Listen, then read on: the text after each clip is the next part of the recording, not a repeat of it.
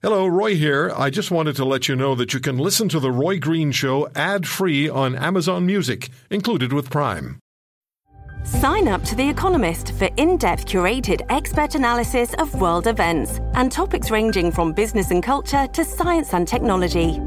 You'll get the weekly digital edition, online-only articles, curated newsletters on politics, the markets, science, culture and China, and full access to The Economist Podcast Plus. The Economist is independent journalism for independent thinking. Go to economist.com and get your first month free. This is the Roy Green Show podcast. All right, the Dellen Millard Mark Smich murder trial, both of them being found guilty first-degree murder in the death of Laura Babcock. And after listening to Alex Pearson when she was reporting to our 900 CHML radio station in Hamilton during the trial of Smich and Millard. Please excuse me, the throat's a little raw. I wanted to talk to Alex about this particular case and this particular trial, which has just concluded in Toronto with guilty verdicts, as we said, for both Millard and Smich. Alex, thank you very much for taking the time. No surprise, really, Millard and Smich were found guilty of first-degree murder in the death of Laura Babcock, the same two who murdered Tim Bosma in Ancaster. You attended that trial from beginning to end and were able to watch both Millard and Smich closely. What most stood out to you about these two heading into the trial that just ended today?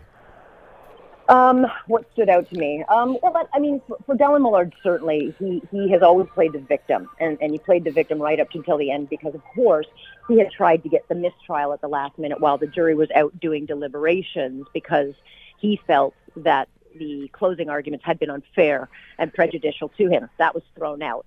I can't tell you, Roy, how pleased I am that this jury came back. And I didn't doubt ever that they would come back with anything else but first-degree murder. But really, that is the only just verdict that could come in this particular case.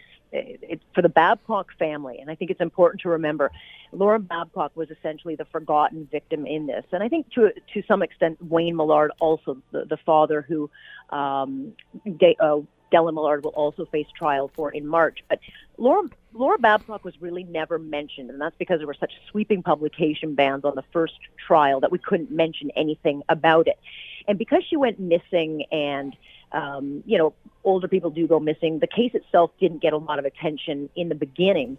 That is until Tim Bosma went missing and had ended up being murdered that they reopened the investigations into Laura Babcock, and then she kind of came onto the radar. But she really, I don't think, and her family have not gotten the just attention that they are due. And I think that has been very difficult for her family, who have literally had to live in silence for all these years. Well, today, I think for them, they can start the healing process, and that's really what I think is the most important thing. Alex, here's just a few seconds of Clayton Babcock after the verdict. You also know about the evil beings that took her life, and if society's lucky, we will not see them again on the streets. You know, they had no interest in the pain and the suffering they were causing people. These people were, these two guys were cruelly arrogant, arrogantly cruel. Yep. Yeah, no. Dellen Millard was handed everything in life. He came from an aviation dynasty, never lifted a finger, but his grandfather and his father, who made quite a fortune in this industry, essentially handed him everything. This was a kid who should have had a big, big life, and instead he took that money and surrounded himself in losers, complete losers who are all too happy to do the drugs, party their life through. And I think it really enabled and fueled Dellen Millard because he essentially is a narcissist. He's a psychopath. And by surrounding himself with these losers, they were inevitably able to start a life of crime. And it started small, as we saw throughout the Bosma trial, of petty theft, which grew into bigger thefts. And then, I guess they decided that they wanted to graduate to murder. And Laura Babcock was the first to go. She was a nuisance in Dellen Millard's life. His girlfriend, Christina Nugda, was jealous. And so he said, I'll get rid of her. And so he did get rid of her. And the sinister mind of Dellen Millard and his loser friend, Mark Smich, they buy this animal incinerator. And I guess they concocted a plan that this is what they were going to do with their lives. Steal stuff, party, and kill people, because this is what we are looking at with these cases, are thrill kills. Laura Babcock went first. And then Wayne Millard was shot, and he is accused of shooting him, but it was initially ruled a suicide by the police. And then Tim Bosma was abducted and then killed. And so these guys, if they never got caught, they would have continued going on and on and on. Yeah. And thank God they are where they belong. And they seem so, whether you're talking about these two or you're talking about Bernardo, they feel so confident that they're going to get away with everything they do. This is this sad and sick and psychopathic confidence that they take into their crime sprees. Yeah. Look, Smitch has never spoken a word other than when he testified at Tim Bosma, but he never mentioned Tim Bosma's name, and neither did Dellen Millard nor Christina Nugt or any of the idiots on the stand. It was all about them. And that really rang close to home for me, because as I listened to these cases and trials and witnesses, not once did I ever see a sign of empathy for those who are left to pick up the pieces. Now, of course, lawyers will say, well, they're not going to do an admission of guilt. But even when Dellen Millard sat down to do a jailhouse interview a couple of weeks back, it never was, well, I'm sorry for what the families went through, but I'm innocent. It was, I didn't do it. It's all about me. So they don't care. There's no one that they have left in their wake who has ever been given one sense of, remorse or regret. The only thing they feel badly about, Roy, is getting caught. Mm-hmm. Well done to the jury. Yeah, and now we wait for the sentencing.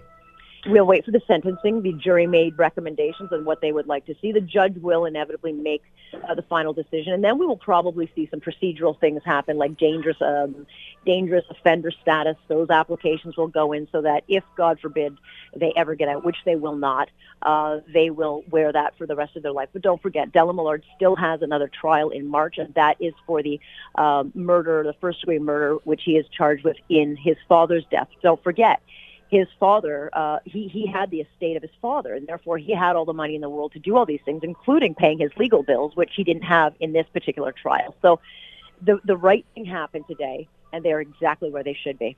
Thank you, Alex. Much appreciated. Feel better. Manuka honey, my friend. Well, I'll try it. Absolutely. Thanks. Manuka honey. I've got some of that. It's expensive. I think it's about $28, if I recall correctly, for just a couple of ounces, but it's terrific stuff. Alex Pearson, the host of On Point, with Alex Pearson on Global News Radio. You're listening to The Roy Green Show, weekends from 2 to 5 on AM 900 CHML. You also know about the evil beings that took her life, and if society's lucky, we will not see them again on the streets. There's Clayton Babcock, the father of Laura Babcock. This morning in the courtroom in Toronto, after the guilty verdict was brought down, or verdicts were brought down, against Dellen Millard and Mark Smitch, in the murder of Laura Babcock. We first became familiar with the names Millard and Smitch after the murder of Tim Bosma in Ancaster, Ontario. And now they've been through their second trial, and Millard has another trial coming up. Sean O'Shea joins me on the Roy Green Show on Global News Radio. And Sean was in the courtroom this morning or today when the verdicts were brought down. Sean, thank you very much for the time. There must have been a tremendous amount of tension in that courtroom. There was, Roy. Thanks for having me on. I did not cover the trial, but I did cover the verdict today, and Global News had extensively covered the trial. It was a packed courtroom, as you might imagine, and the jury had been deliberating for several days, and often in cases that makes people wonder about whether the verdict will come back as a not guilty, and that's certainly not what happened today. Both men were found guilty of first-degree murder. And when the judge asked the individual jurors to confirm their guilty verdict one by one in a roll call, as is usually the case, three of the jurors broke down and burst into tears. It was extremely tense, and you could see and hear the emotion and see it on their faces. This was a tough decision. This was a tough case. What was the response and the reaction by Millard and Smitch to the verdict? Millard, who was defending himself, turned around and gave a long death stare to the Babcock family. Just stared them down and then turned around. Smitch was facing forward, and the family was there for the entire trial, and they were in the first row behind behind the area where the judge and the lawyers sit. So they were there, and they looked back.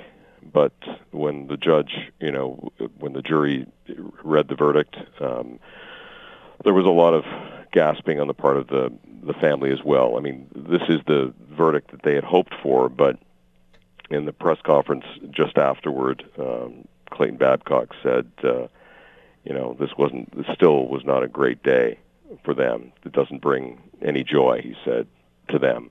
He said the loss of Laura today is no less painful than it was 5 years ago. And like any parent, he said, who loses a child, they can only move forward with thoughts of what might have been. So the verdict they wanted, but not a great day.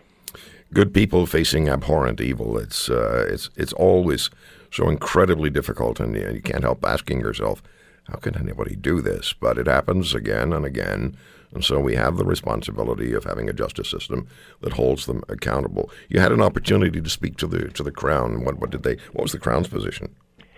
The Crown's position essentially was that they were happy. They said justice was served today. They were very thankful to the members of the jury. Long trial, 7 weeks or so, long deliberation right before Christmas. It's an emotional time. It's a murder case. They thanked the Babcock family, and then I spotted the Crown prosecutor inside the courtroom after things had been wrapping up, and she was crying. She'd hugged the family members, and then when she came outside to talk to reporters, I asked her about what kind of an effect it had on the legal team, the Crown. And she said, this took a toll on all of us, our family. She said, you don't look at it till it's over, and they'll look back on it with emotion. So this kind of a case, when you're dealing with good people and people that are really involved in trying to do the right thing and trying to do their jobs professionally, it does take a toll. You could see it on the jurors. You could see it on the lawyers. And justice is done, but as I said, it's still not a great day for people because there's no bringing Laura Babcock back. No, and nobody ever expects to be face-to-face with this kind of evil and this kind of self-indulgent evil. What did the police and you spoke to a detective, did you, Sean? Yeah, the lead detective there, I asked him the question about, why he thought it took the jury so long, and he opined that he thought it took them so long because they really wanted to take it seriously, do the right thing, and approach it so professionally. And on that point, one other interesting aspect of this day in court was that after the judge dismissed the jury, usually that's it.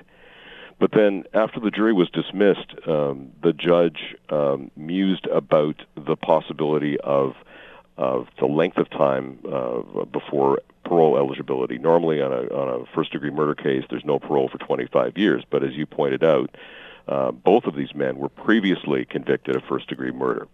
Of course, the jury didn't know that, couldn't know that, weren't told that, because they didn't want to have that get into their way of their deliberations. But after the verdict was read and the jury was dismissed, the judge called the jury back about 10 minutes later. He wanted their opinion about parole eligibility because they've now been convicted of 2 first-degree murder charges. Under some new legislation, federal legislation, those sentences could be served consecutively rather than concurrently, so one after the other. And he wanted to ask the jurors what they thought would be fair when it came to these men and how long they should spend in jail. And both unanimously, in the case of Della Millard, the jury came back and said, they should be served consecutively. In other words, potentially no parole eligibility for 50 years as opposed to 25. In the case of Smitch, 5 of the jury members thought it should be longer, and 7 had no opinion. So this is a unique case as well, because the judge admitted he's not dealt with anything like this because the law is fairly new. Right. Sean, thank you so much for the time. Tough day for everyone. For you in the courtroom, for those of us listening, for the family, obviously, and much appreciate the time. Thank you, Sean. Thank you, Roy. You have a good day. You too, Sean O'Shea from Global News on The Roy Green Show. You're listening to The Roy Green Show, weekends from 2 to 5 on AM 900 CHML. I've talked to a number of friends, male friends, over the last couple of weeks, and particularly the last days, about the issue of sexual harassment. These guys talk to each other about, hey, these, frankly, pigs that we've been hearing about. People you become reacquainted with because there's the public persona that they have as you get to see them on television, listen to them on the radio, and read stories about them. And you have an inflated view of who they are, and then you find out what they really are. So some friends of mine and I, as other men have done, will say, well, what exactly? Now, we understand that these guys are pigs and what they've done. It's clearly defined as sexual harassment, sexual assault. But what exactly is sexual harassment as far as just a day-to-day relationship with a woman in the workplace, as far as that is concerned, or just generally a relationship with women in everyday life? Where is the line? What constitutes sexual harassment by men toward women? And if you're from a generation which was instructed to treat a woman like a lady, is that today perhaps already leading toward the slippery slope of gender harassment? Does even a rumor of sexual harassment become a career destroyer? Lior Samfiru joins me, employment law specialist at Samfiru Tumarkin LLP in Toronto. Lior, thank you so much for the time. Have you seen an increase in sexual harassment issue contact from potential clients in the last month or so? I absolutely have, Roy, and thank you for having me on. It's really been a topic that comes up now in my practice daily, and I mean this literally.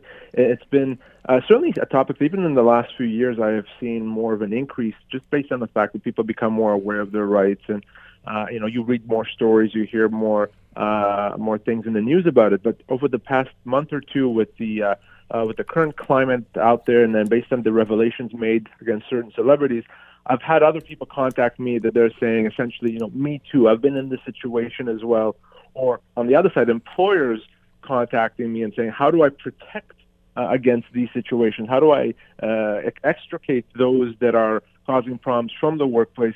So these are issues that are serious issues. And as you alluded to, sometimes it's not easy to draw the line. We know what sexual harassment is in certain situations. When someone exposes themselves or propositions another person, yes, we understand that.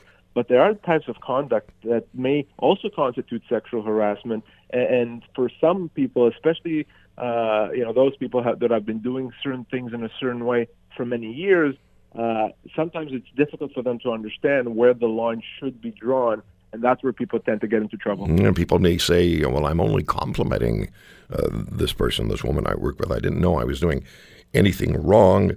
And then you wonder if a phrase, a joke, touching a woman on the arm, standing close to a woman while talking to her could be problematic. My thinking is that if you think it may be a problem, it is a problem.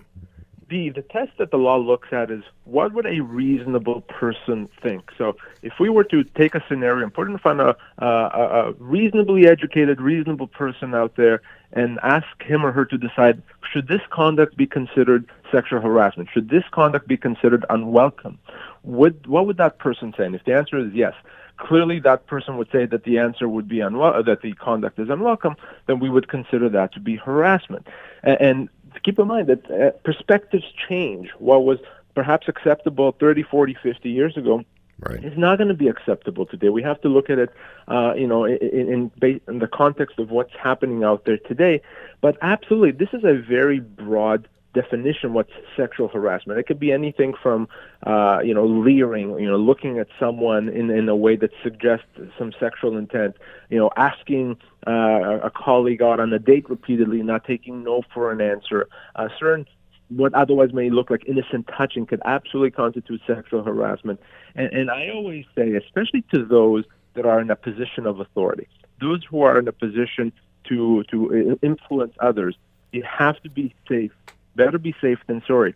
So if there's any doubt, if there's any question, err on the side of caution. And, don't necessarily make a point to be a friend with everyone. You don't have to be friends with all your colleagues, all the people that work with you. There's a distance that a manager, a supervisor, an executive has to maintain from those under them. And you really have to be careful because you may have innocent intentions, but they may not be perceived as such. And I do think that in the current climate, an employer who is looking at an employee that's being accused of sexual harassment is going to take action first and ask questions later. So what happens to an employee if another employee reports employee 1 and says, that person sexually harassed me, and either says, here's what happened, or doesn't go that far, just says, that person sexually harassed me. What's the responsibility of the employer, and what could happen to the employee? So the employer's obligation immediately is to investigate. And they obviously are not supposed to say, well, if you say it happened, it must have happened. They have to take reasonable measures to investigate. That may mean interviewing people, looking at whatever evidence there is. In some situations, especially more complex situation, it may involve bringing in an outsider to look at the evidence and to investigate. There's people that specialize in these things. One thing that the employer cannot do is ignore the situation and say, well, that's your problem. I've had employers say, well, boys will be boys. That's unacceptable. So employer investigates, and if there's a determination made that sexual harassment can be substantiated, the employer has to take action. That may mean removing the offender from the workplace by termination, disciplining them potentially. If it's a more minor situation, perhaps providing what we call sensitivity training, where you explain and outline what's appropriate behavior in the workplace. But I do find that in the current climate, Roy, a lot of employers, before they even go through that process of investigating, they'll immediately let the person go because they don't want to be seen as being light or not dealing with this situation seriously.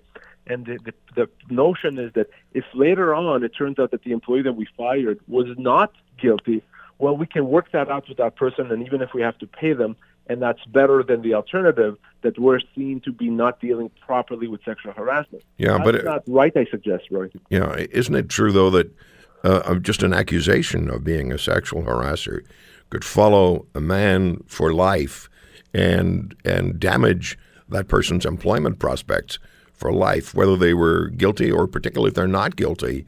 It's still that little cloud that trails them. So it's a very serious issue because it can damage someone's opportunities for the rest of their professional life. It's more than a little cloud. Absolutely, Roy. This is something that can haunt someone forever, irrespective of what they actually did or did not do. And, most industries tend to be small industries where people know each other and people talk. And I'll give you one example. It's more of an extreme example, but I think we all remember Mr. John Ghomeshi, a CBC broadcaster that was accused of some forms of sexual assault, actually. He was ultimately exonerated. And obviously, we don't know what actually happened, but he was exonerated. He was not convicted of any crime, no real evidence to convict him, yet he's probably not going to work. He's been painted with that brush, rightly or wrongly, and that, while that is an extreme situation, there's other people, and I've spoken with and dealt with, who will never be able to find a job in their profession because they've been painted with that brush, despite them maintaining their innocence. So it is important for an employer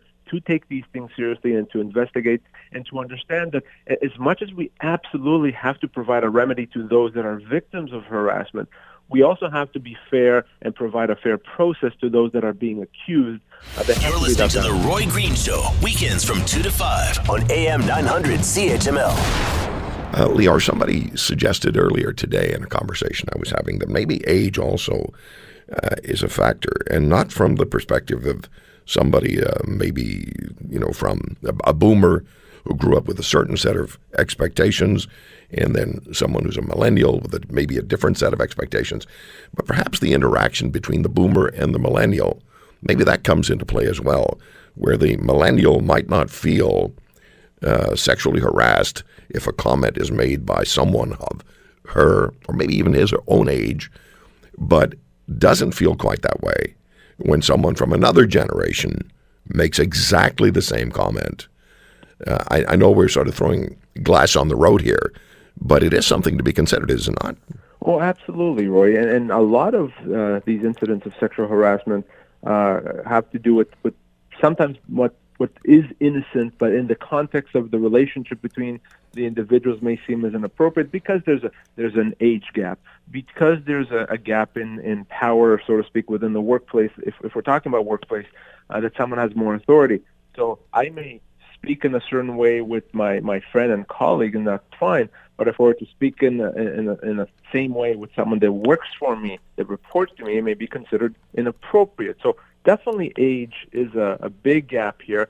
And also age also factors into what I was alluding to before, which is the views of the person, someone that maybe is older and has been doing certain things in a certain way, even when these things were acceptable, may have a more difficult time adjusting to what we as a society consider now to be appropriate and inappropriate. Let's face it, views have changed, practices have changed, what's acceptable has changed over the years.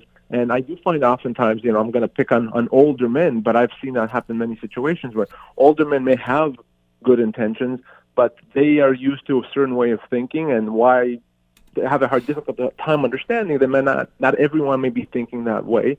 But again, that is no excuse, and what we expect from employees and employers and individuals in the workplace is not outrageous, and it really is about common sense, I think. So the final question for you is this: when is it the right time for someone to say, I was sexually harassed and I want some proper response to this? What parameters have to be met? Is it you just feel that way, that just the fact that you feel you were sexually harassed is enough that you require to go to the boss and go to the employer and say, hey, this can't continue? Or are there other factors that need to be met? Well, you gave an example before the break about the individual asking the employee to help with their jacket, and right. He says no. What happens there? Well, our human rights laws have defined sexual harassment in most cases as being a course of conduct rather than an individual situation, because every individual situation out of context and in isolation could be considered somehow ominous. So we really need to look at a course of conduct. So if this is something that happens every day, and every day this lady says no and he says I insist, well, wait a second, now it starts to look at something else. Rather, this one time on a Friday afternoon, this happened. Generally speaking, when it comes to sexual harassment, if there's a more persistent and consistent conduct that makes someone uncomfortable, now is the time, of course, to speak with the employer and bring that to the employer's attention and give the employer the opportunity to fix that problem. Now, there are situations where one incident in itself could be sexual harassment, or, obviously when it's more serious conduct and it's obvious on its face. But I do think that an employee should always give the employer the opportunity to fix the problem where possible, where it's not the employer itself that's the guilty party. We're looking at a course of conduct and conduct that would be considered, again, viewed reasonably by an outsider as being sexual harassment and being unwelcome. Lior, thank you so much for the time. Thank you, Roy, and I hope you feel better. Thank you. Lior Samfiru from Samfiru Tumarkin LLP, employment law specialist in Toronto. You're listening to The Roy Green Show, weekends from 2 to 5 on AM 900 CHML. It's been quite a year, 2017. It has been quite a year with just looking at global activities and global terrorist activities. You think about Manchester. You think about New York. You think about some of the incidents in Egypt and Pakistan. It has been a rough year. So what are we looking for? Should we expect going forward in 2018? I'll tell you one thing that I'm really tired of. I'm tired of the politicians who step up after something that terrible has happened, and they always mouth the same platitudes. We will not be defeated. The Western world will not lose. We are going to stand together. We'll stand firm. We'll help each other. And on they yammer, and they create nothing other than noise, just noise. It takes leadership, and frankly, I'm not seeing it, not from politicians. Where the leadership comes is from the men and the women in our military, and I truly, truly respect them. With me is former Lieutenant Colonel Steve Day, the former commanding officer of Joint Task Force 2, the JTF2, the Special Forces Counterterrorism Unit that works both in Canada. They have national obligations and options, as well as international.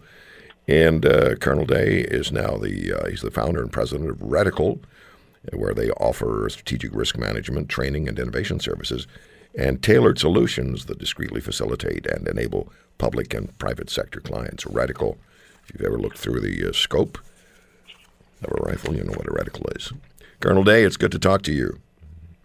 Roy, sir, it's always great to be back with you and your listeners, and season's greetings. Merry Christmas, and I do wish everybody a prosperous 2018 going forward. Well, thank you very much, and I hope we have a quiet 2018 going forward, but I hardly think so.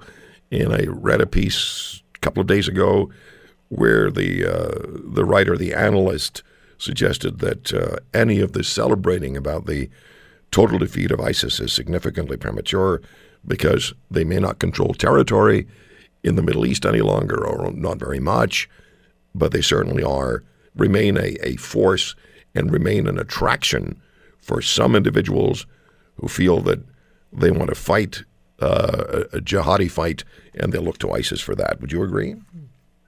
Oh, absolutely. And this is the challenge of the 21st century is how do you defeat this insidious ideology that wishes to bring chaos and anarchy and destroy a Western liberal democratic way of life that we hold so near and dear. So you're 100% correct.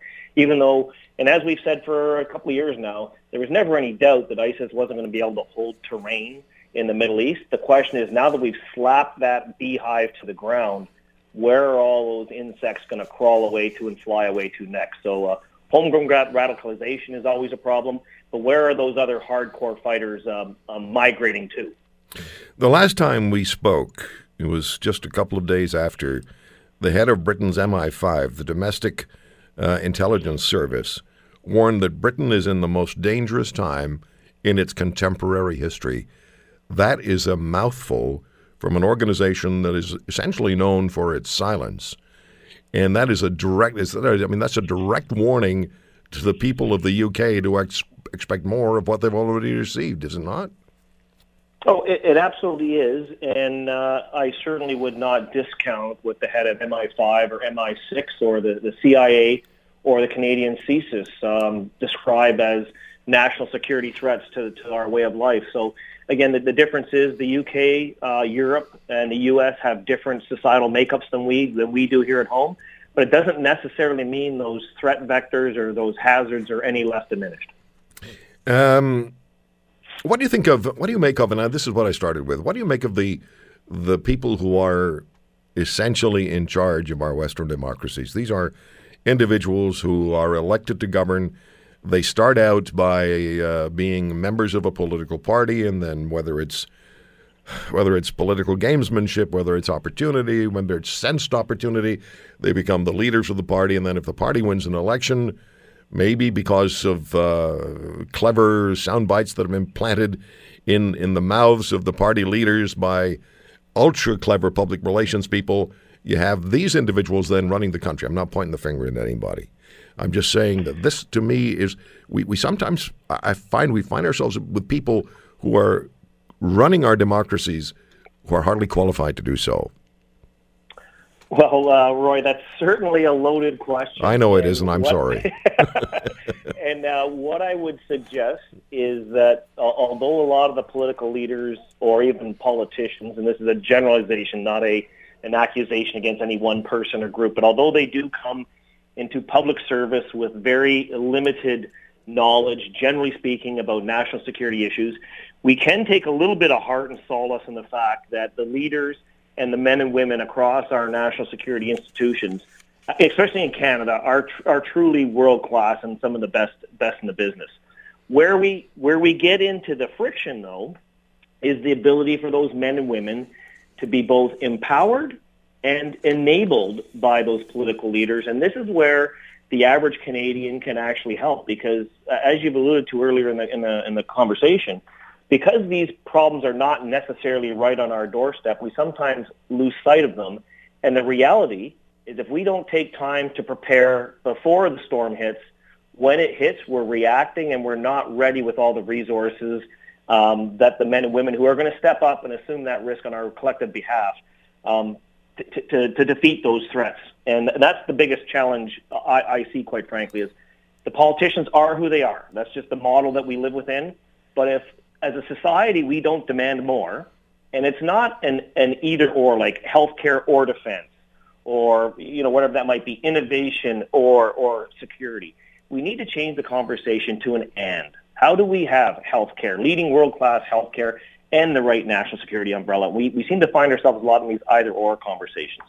Do you know, I find it really disturbing that in 2017, weeks away from 2018, and this is now 16 years after 9/11, almost 17 years, coming up, months away from being 17 years. And we're still hearing from political leaders, from people who are in the know. It doesn't matter what party it is because we keep handing off to different players. We don't have the resources. We don't have the manpower or the person power.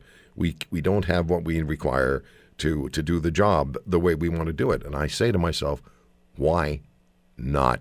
It's been almost 2 decades. How can you still trot forward an excuse that we don't have the resources that we require?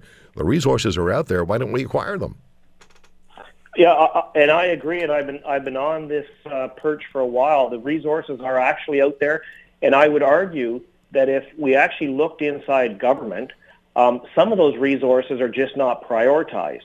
And so even something as simple as the latest report that came out of the UBC professor on the National Shipbuilding Strategy, or the CF-18 Australian Fighter Replacement Program, we come up with absolutely ridiculous solutions to relatively straightforward defense and security problems in this country through no other reason than just political, meanderings and a lack of strategic coherence about what we need to do in this nation. It is actually very frustrating to a lot of folks to see that we actually then have an idea and then we start messing around with it. And I would use the F-35, CF-18 latest debacle as a perfect example of why can't we just equip the Royal Canadian Air Force with the best technology that's out there so they can do what we ask those men and women to do on our behalf. Yeah, we weren't asking for the same number of F-35s that the United States military has, but it was a reasonable number, and instead we're going to spend $500 million to buy F-18s from the Australian Air Force, who has no more use for them. Absolutely. What's the point? Like when we bought it's like when we bought the used submarines off of the Brits. Oh yeah. We seem to have this national predisposition to be cheap when it comes to national security issues, and I believe that is because we are fortunate to be surrounded by 3 oceans and a superpower to the south. But there's no reason, when you look at what Australia spends on defense for a slightly smaller country than Canada, they're spending almost, not exactly, but almost twice the budget on defense. I'm not suggesting we need to double our defense budget. I'm just suggesting we can do better. Well, I have to think, Colonel Day, that there is an impact on the morale of the men and the women in the Canadian military when the best we can come up with is a bunch of discarded aircraft the Australians have no use for anymore, and we're now going to turn them over to our air crews and say, here you go, and in a few years' time we'll start the bidding process for another plane, but in the meantime, fly these wrecks around. I'm overstating maybe, but... No, you are, but I would also suggest there's another thing that is insidious in terms of the attack on the morale of the men and women across the Canadian Armed Forces, across the Royal Canadian Mounted Police, across the national security apparatus. But if you go back to the Department of National Defense in particular, in September, the government made an announcement that they were going to start to claw back and cease the special allowances that the higher risk people, the higher risk members of the forces receive for being in either a high duty or a high risk occupation or a high threat environment. And so now you're going to create a situation where people are going to say, why am I going the extra mile if you're going to take my money away from me if I get hurt? And oh, by the way, my family has become used to that little bit of extra remuneration because, you determined that I actually deserved it on the front end. So there's a number of policies that have come out of late that just there's no coherence to them as part of our biggest challenge. You're listening to The Roy Green Show, weekends from 2 to 5 on AM 900 CHML. Lieutenant Colonel Steve Day, retired former commanding officer of Joint Task Force 2. His company is Reticle. Just go to reticle.ca. I like the opening line, and I'm just going to read this because it speaks to me about what competency is all about and what you want to accomplish. Reticle believes that our proven approach to solving wicked problems, cultivated and refined over decades of service in Canada's first-tier Special Operations Unit, can help others in navigating today's highly ambiguous, networked, and complex global environment. Reticle.ca. Colonel Day, that speaks to what we are facing as a nation, as a world, And we need to understand, the people who operate and who manage our affairs need to understand that. Can we go back to what you were talking about just before the break? And that is what's happening to the special operators. It's not danger pay, but it equates to danger pay, does it not? Yes, it is. What it is it's not only special operators, but it impacts the special operators directly because they are quite arguably the most deployed folks forward. It is anybody in the Canadian Armed Forces who's got a hazard and danger pay, such as submariners, explosive ordnance disposal technicians, air crew. Anybody that's doing something slightly above and beyond gets a hazardous or a danger allowance for when they're out there taking on an additional burden, or when you're serving in a special duty area such as Iraq and Syria right now. So when those men and women are out there, they're paid extra to be there because there's a higher level of risk. And what the unfortunate part is if they get injured, then it used to be the system would allow them time to heal, and it wouldn't necessarily be a time-bound decision on when the allowances were ceased. It was a conditions-based. And now we seem to have moved to this arbitrary 6-month timeline where if you come off what's known as a temporary category, then if you are placed on a temporary category because you can't do something due to an injury or an illness you received, if you're not fixed within 6 months, then you're going to lose that extra money. And in some cases, that could be upwards of $5,000 to $6,000 per month, which is a significant hardship on the family. So what happens is people will start hiding those injuries. And so this is completely disconnected from a government approach of saying they want to take care of the welfare of our soldiers, sailors, airmen, and airwomen. And they'll go back to their units, and they're not fully healed because their families need the money. And so that puts them in greater danger, and it doesn't help the unit any either. It absolutely doesn't. And it puts them in greater danger, puts their teammates in greater danger, and quite honestly is probably exacerbating injuries and instead of letting people to get help. And we see this a lot with operational stress injuries.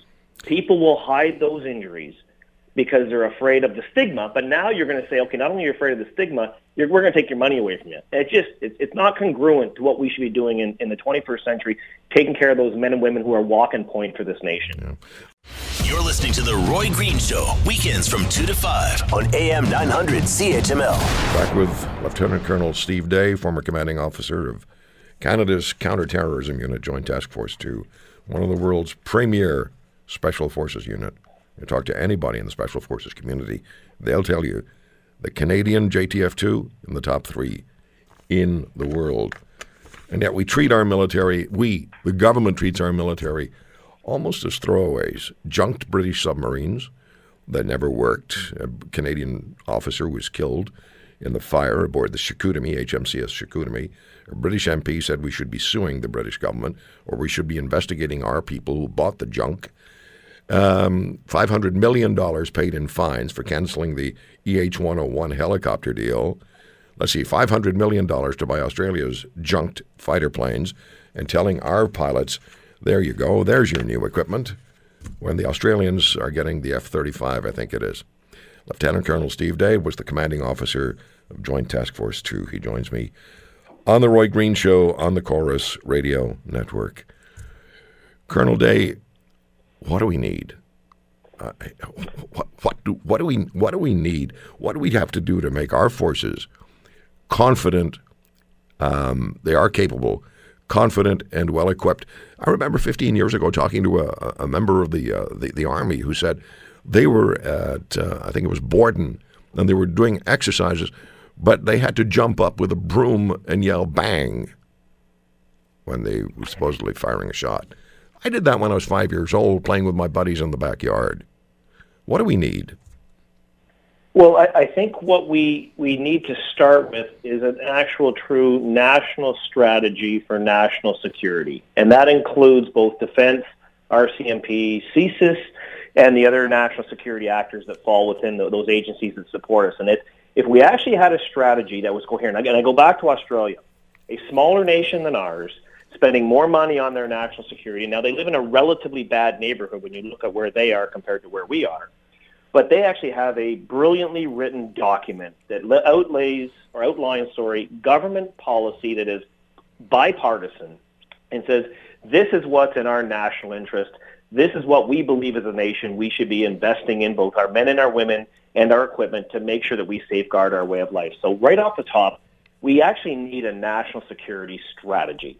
And lacking that grand strategic document and vision, it is then very hard to align all the tribes, if you will, and all the silos within government who start to fight over the little bit of money that's actually made available to them. So this is the first thing. What is our strategy? And then once you have a strategy, you can actually build the plans and the equipment that then supports the strategy. If I asked a politician, a political leader in this country, why we're not doing that, they lie to me and they tell me, "Well, we're going to. Don't worry, we're going to. We'll get to it. Just don't worry. We have a plan." I won't ask you to comment on what I just said. So now we have a situation. Let's go back to the beginning of our conversation. ISIS still exists below the surface. Still a significant threat below the surface. They are now calling on their so-called lone wolves to attack schools, to attack kindergarten classes. This is what they're broadcasting. This is what they're asking their lone wolves to do. So we in this country now have at least 60 former ISIS terrorists who have returned here. Probably more, but at least 60. Our federal government is doing what? Oh, we're going to reintegrate them. We're going to provide them with counseling. I think they're going to be reading poetry. I'm not making any of this up, as you know. This is for people who we're in tune with and may in fact have done all the things that we saw on television ISIS do, the horrors they committed, at a time when ISIS is saying, we want you who are aligned with us to commit atrocities in Western nations. And we're saying to the ones coming back to Canada, we're going to reintegrate you and counsel you. I don't know what to say, Colonel. I don't know what to say. Well, and this is where we talk about an incoherence at the national level. And I do believe in the rule of law. And I do believe in all the things that make Canadian society great and just. But I find it utterly incredulous when we are going to, and I don't want to say welcome with open arms, because clearly we're not going to do that, but you're right, we're going to bring these people potentially back home, while at the same, who went overseas to kill our men and women who were deployed overseas, and then we're going to bring them back home, yet at the same time then cut the pay of the very guys they went over to kill. There's an incoherence there that I just don't know anybody could ever explain, and nobody seems to have asked that question, going, how is this possible in the 21st century that we've got government policy so far out of discord with what's going on the reality for the men and women who we send over there to do things? I don't understand it, quite honestly. Yeah, well, that's why government will only do interviews with people who won't ask that question. Possibly. Yeah, I'd love them to come on this program and speak with you. When you say we live by laws, Canadian values, I understand that. And you've said previously you wouldn't want our military to be breaking laws and doing what they would have to consider based on their upbringing, based on their understanding of a civilized life. They wouldn't want to do something that they would consider to be immoral. Yet the British, the Americans, the French, the Australians have given orders to their special operators in the Middle East to kill their citizens who joined ISIS before they can get back to their home countries. What do you think of that tactic? Well, again, I don't think, quite honestly, that we should be out targeting, going out of our way to target our fellow citizens, because I think that is a very, very slippery slope. However, if they are in the battle space, if they are in the theater of operations, and they are a legitimate target, I am very confident that they would be targeted. But if they are not a legitimate target or are not doing something, then it doesn't make a lot of sense to take relatively finite resources and to start to manhunt your own citizens. Because quite honestly, that is more of a law enforcement problem than a special operations problem. The other part of that coin that sometimes gets lost is, I talked about a little bit earlier, is operational stress injuries. If we are going to ask the men and women of this country to go out there and do bad things to bad people, well then, unfortunately, occasionally, there is collateral damage, and you have bad things happening to innocent people. And if we don't set up our commanders and our men who are actually pulling those triggers to know that what they are doing is supported by this nation, is supported by the rule of law. We are actually creating operational stress injuries and PTSD because they won't realize, or they may not realize that morally they were correct. It is critical. It is critical that we maintain the moral and ethical high ground so that we do not create a whole bunch of operational stress injuries for people who are doing bad things to bad people. And I'll tell you, having done some bad things to bad people and been in the what we would call kill chain, I sleep very peacefully at night knowing that what I did was morally, ethically correct, and that it was supported by this country that sent me over there to do those things. And that's critical. It's absolutely critical for the health and welfare of our soldiers. Do you worry about them? I absolutely do worry about what's going on across our first responder community, our national security apparatus, because these men and women who are walking point for this nation, whether that is a firefighter, a paramedic, a police officer, a Canadian Border Services agent, corrections officer, we in this country, because we are, and I'll say it again, because we are cheap, we are putting all the burden down on that frontline professional, and all the risk is assumed by that frontline professional. And you just need to look at the suicide rates amongst our first responders to see that we are not resourcing these men and women correctly. We've done some programming on suicides among first responders, and including military, but police, firefighters, paramedics, and they're scary numbers, and they're growing larger. And we are cheap, and we are not doing what is required. We're not providing the support, the tactical support, just every kind of support, moral support. We're not doing what we must, and it's absolutely abhorrent. Colonel Day, thank you so much for everything you've done for this country, for Canadians. You've kept us sleeping comfortably in our beds at night by doing the things that you had to do, and much appreciated, and wish you a very Merry Christmas and the very best for 2018. You and the men and the women you served with. Thank you, Roy. Same to you and yours and the wider listeners.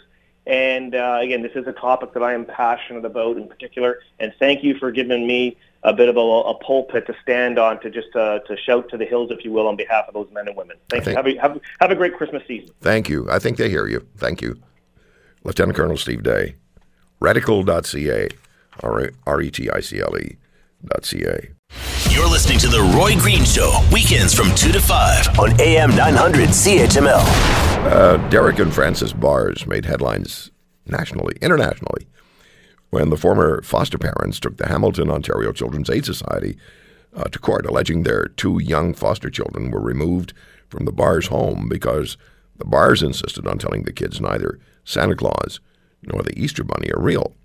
So the Bars' court application against CAS alleges their charter rights were violated because of their religious beliefs. And the Bars case, as I've been telling you, against Hamilton CAS, goes to court in Hamilton next Monday. There is, by the way, there's still that film I want you to take a look at if you haven't yet. It's free and it's online. Yeah, the film is titled Powerful as God, and that is what a CAS worker said to a family. We're as powerful as God. And they tried to stop that film from being released, but they weren't successful. So Derek Bars joins us from Alberta. Derek, thank you for the time, and please remind us how Children's Aid first challenged you and your wife about telling the kids neither Santa nor the Easter Bunny are real. What was their approach? How did CAS approach you? Well, I thank you very much for having me on, Roy. And from one voice worker to another, I hope you'll get well soon. I have to preach tomorrow, and my throat is not happy either. So we suffer together, but that's all right. Okay. Anyway, to the point you were raising about what CAS was asking us to do, we did not insist on telling the children that the Easter Bunny and Santa Claus are not real. We were told by the agency that we were required to tell them that Santa Claus and the Easter Bunny are real. And we were told that if we did not do that, we would be shut down as foster home, the children would be removed. That ended up happening with 24 hours notice. So I'm assuming that you must have been absolutely miserable foster parents then if they shut you down in 24 hours over the, I'm tongue-in-cheek, over the Easter Bunny and Santa. Isn't the idea really to provide the kids with a good, stable home? One would think so. And by their own records, we had told CAS ahead of time, there are things we're prepared to do, there are things we cannot do in good conscience. Among them were trick-or-treating on Halloween, telling the children that Santa Claus was the one who gave the gifts, or that the Easter Bunny was the one who hid chocolate eggs. But other than that, their file indicates that we did a fine job as foster parents. Okay, so you were looking after the children the way they needed to be looked after. They had a solid, firm foundation and a home they were living in. What about people who would say to you, come on, Derek, it's just little white lies for little kids. Surely you can bend the rules a little bit. Well, the position of saying that we are only going to speak the truth, we're not going to lie to you, you're not going to lie to us. If any lies are permitted, that's an inconsistent position. Mm-hmm. Does this disqualify you as foster parents throughout Canada or just in the Hamilton area, and for how long? We would need to let other agencies know about what's going on, what had happened in Hamilton. And we are desirous to adopt children if the Lord opens those doors in Edmonton. And we've been upfront about what has happened in Hamilton. There have been people, as you know, who've criticized you and your wife and said, come on, these people shouldn't have those kids because they're just forcing religion on them. What do you say to those people? I would say that our religion is, number one, it is the advantage of being true. We're Christians. Number two, it's protected by the Charter of Rights and Freedoms. And if the Charter means anything, our Charter rights must be protected. And we hope that will happen. And just for the record, it's Wednesday of next week. No, is Monday, it? Wednesday. What did I say? 11 a.m. You said Monday. Okay. Well, we get people there early. Very early, very early. Okay. Yeah, they'll be fine. So, are there other foster parents who've had children taken away from them for similar reasons? Are you aware of anything? Any other cases? Anybody get in touch with you? I'm not aware of situations precisely like ours, but I'm aware of another situation where JCCF, the legal firm that's representing Francis and me, is also representing a Christian evangelical couple in Edmonton who were cleared to adopt, except they hold the traditional religious views about homosexual relationships. They would urge their children in their care, their adopted children, not to pursue that path because of their religious motivation. And for that, they were not permitted to adopt. Would they raise the issue with the children, or would they speak to it only if the children brought it up in conversation? Or you don't know? Right to ask, I don't know. You don't know? Okay. So you go to court on Wednesday, and you're asking for what? We are not asking for money. We are asking for our charter rights to be protected, that Children's Aid Society would not discriminate against people with sincere religious beliefs.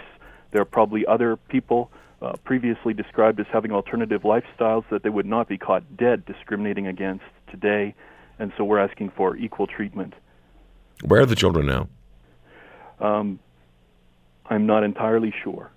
Okay. And that's confidential. You have every right to ask it, but we've agreed to keep confidential. Okay, fair enough. And you do want to become foster parents again? We wish to become adoptive parents. Adoptive parents, all right. So Wednesday morning, the John Sapinka Courthouse in Hamilton is when your case will be heard. Right, 11 a.m., and I believe it'll be open to the public, and those who want to come and watch in an orderly way are most welcome. All right, Derek, thank you for the time today. Thank you. Derek Bars joining us from Edmonton. There'll be more about this case, I'm sure, as the week progresses. The Roy Green Show, weekends from 2 to 5 on AM 900 CHML.